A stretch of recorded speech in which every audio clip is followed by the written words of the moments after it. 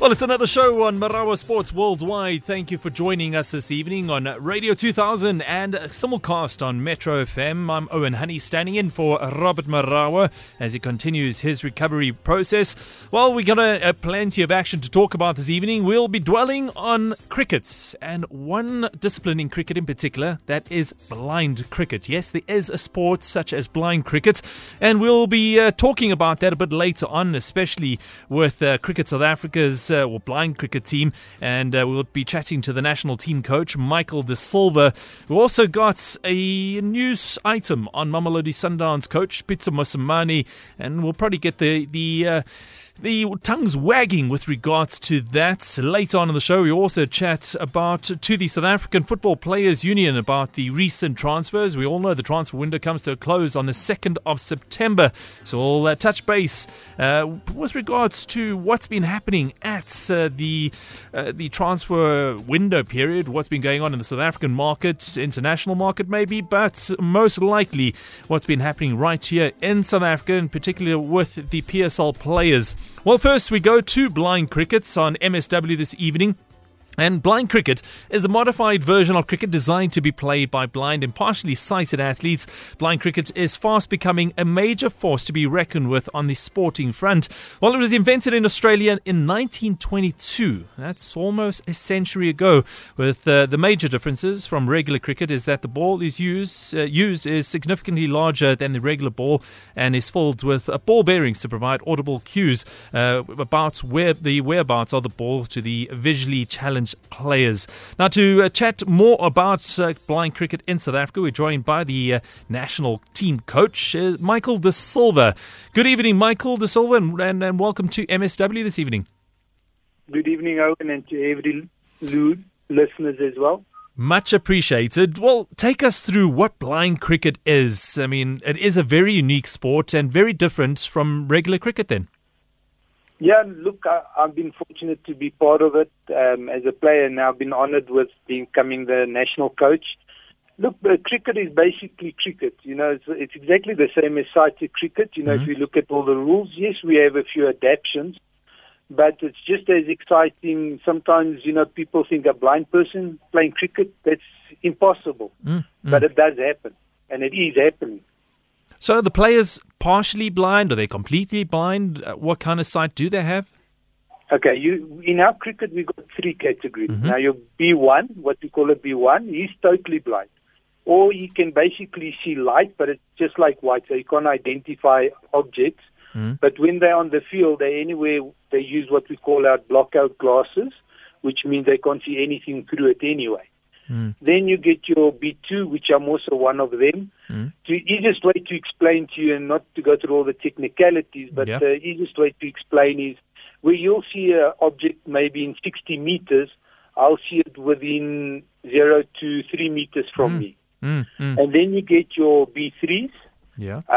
Basically, same principle. What you'll see in 60 meters, they will see it within 6 meters from them. But you can still, on the cricket side, you still can be run out, LBWs, things like that as well. And the duration of the games, do you have test matches, one-day internationals, or 50-over cricket and T20s? What is the format that is regularly played?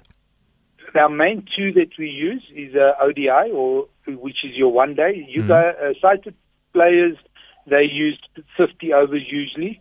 We are 40 overs. But we also do the main one, which we're currently doing now, is the T20s. Now, the organization does face its own challenges, other than, players have their own challenges too. But take us through the challenges that the organization is facing. Surely there's a financial injection into a sport like this, but sponsors seem to be hard to come by, and especially for Blind Cricket South Africa. Yeah, look, unfortunately, that is true. We are very fortunate, like Cricket SA do try and help us wherever possible. But, they try as far as they can. And we as an organization, we also the type that like to try things and do things. And yes, sponsorship is very hard to come by. We're trying to organize things for our national tournament. Next year we got New Zealand coming up here to play us against in Cape Town, which is preparation for the World Cup in 2021, and funding is really, really difficult.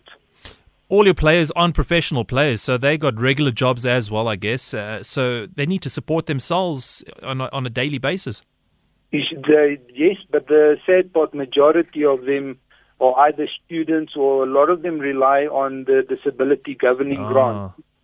So that's what makes things really difficult, and also, like, our big issues are things like transport. A sighted guy can climb in a car and off he goes to the sports ground, whereas we always have to make plans or use public transport or hire transport, which can get a bit pricey. How do sponsors and somebody that like to donate to Blind Cricket South Africa, how do they get hold of you guys? Look, I got Tariq, or we got Tariq, that's been helping us a lot on Twitter account. So it's at Cricket, Blind Cricket SA, and then they can either contact myself. Look, Cricket SA, they've also got our contact details as well. So that makes it big easy. They're really trying to help us grow and really showing us the right path and things like that as well. I believe you've got a national tournament taking place at the end of September in Durban. Take us through that. Yes, that's quite an exciting one. A lot of the provinces after the last tournament have really been picking up, from the way we've been hearing and things like that. So I think this tournament is going to be really challenging but exciting. The tournament is going to be in Durban at Northwood High School. We're also using the Oval. And then there's another primary school, if I remember correctly, it's North Cliff. I could be mistaken with that one, sorry. Okay. But it's going to be from the 25th to the 28th of September. And then just straight after that, in order to save some costs, we're also going to have a 2-day national training squad camp. I see. So the selection criteria or selection process will then take place after that training camp? You see, we currently have a set of groups that last year we selected. This will be a continuation of that, because that's actually where we started to prepare for the World Cup. We want to try to be the best we can. South Africa is one country that's very proud of their sports, and we don't like to lose. We like to perform, and we want to get to the top. So what we're doing is we're trying to improve the squad. We're selecting a 20-man squad again, 19, after which we'll have to cut it down to 14 to prepare for February against New Zealand. So at least you got some international games coming up ahead of the T20 World Cup, but the T20 World Cup, if I'm not mistaken, is only taking place in 2021. That's correct. The thing is, when you build a national team, it's not like building a provincial side where you got, the year, 2 years, every month you guys get together and you can prepare. When you get to national level and you got very limited funds, you have to try and start as early as possible. Where will this T20 World Cup be taking place? It's going to be in England. We're looking around about June. So, the pound gets a bit rough. I'm sure it will. I'm sure the pound is going to be very, very rough on the rand. But tell us, T20 World Cup taking place in England. It's not happy hunting grounds for South African teams of late. So we saw what happened to the Proteas at the 2019 World Cup. What are you guys expecting to get out of the T20 World Cup for blind cricketers? Yeah, look, unfortunately, the sighted guys were a bit unlucky, but we've also seen the ladies, they really improved so much, and that also made us believe that we can also achieve. We do want to climb that ladder. We really want to try and see that we can get to where we used to when we started blind cricket in South Africa. And we want to try our best to at least get to the semi-finals. When looking at your past successes, South Africa won the world's first Test cricket match for blind players. That took place between Pakistan and South Africa, in which Pakistan defeated South Africa by 94 runs. And then South Africa won the first blind cricket World Cup back in 1998, defeating Pakistan in the final. So we've had some great success on the international arena. I mean, there's no doubt about it. Like you said, you want to get back to those lofty heights once again. That's correct. We know we got the quality. We just need to prepare them, and without the help of the people, even the ones that have been helping us, they really go out of their way to help us and help us with donations, funding. Sometimes it's not always just about the money. You can always help us with different ways. If place, for example, transport or facilities or, even accommodation. All these type of things add up. And hopefully that's where we can really show our gratitude by performing the way we know we can. Mm-mm. Who are the defending T20 World Cup champions, and who are the other strong nations that we could expect to be right up there? Look, the top two countries that's been there for quite a few years now is Pakistan and India. Mm-hmm. I mean, those guys are so far ahead that they actually get contracts already. Oh, wow. They got professional players already. Currently at India, Yeah.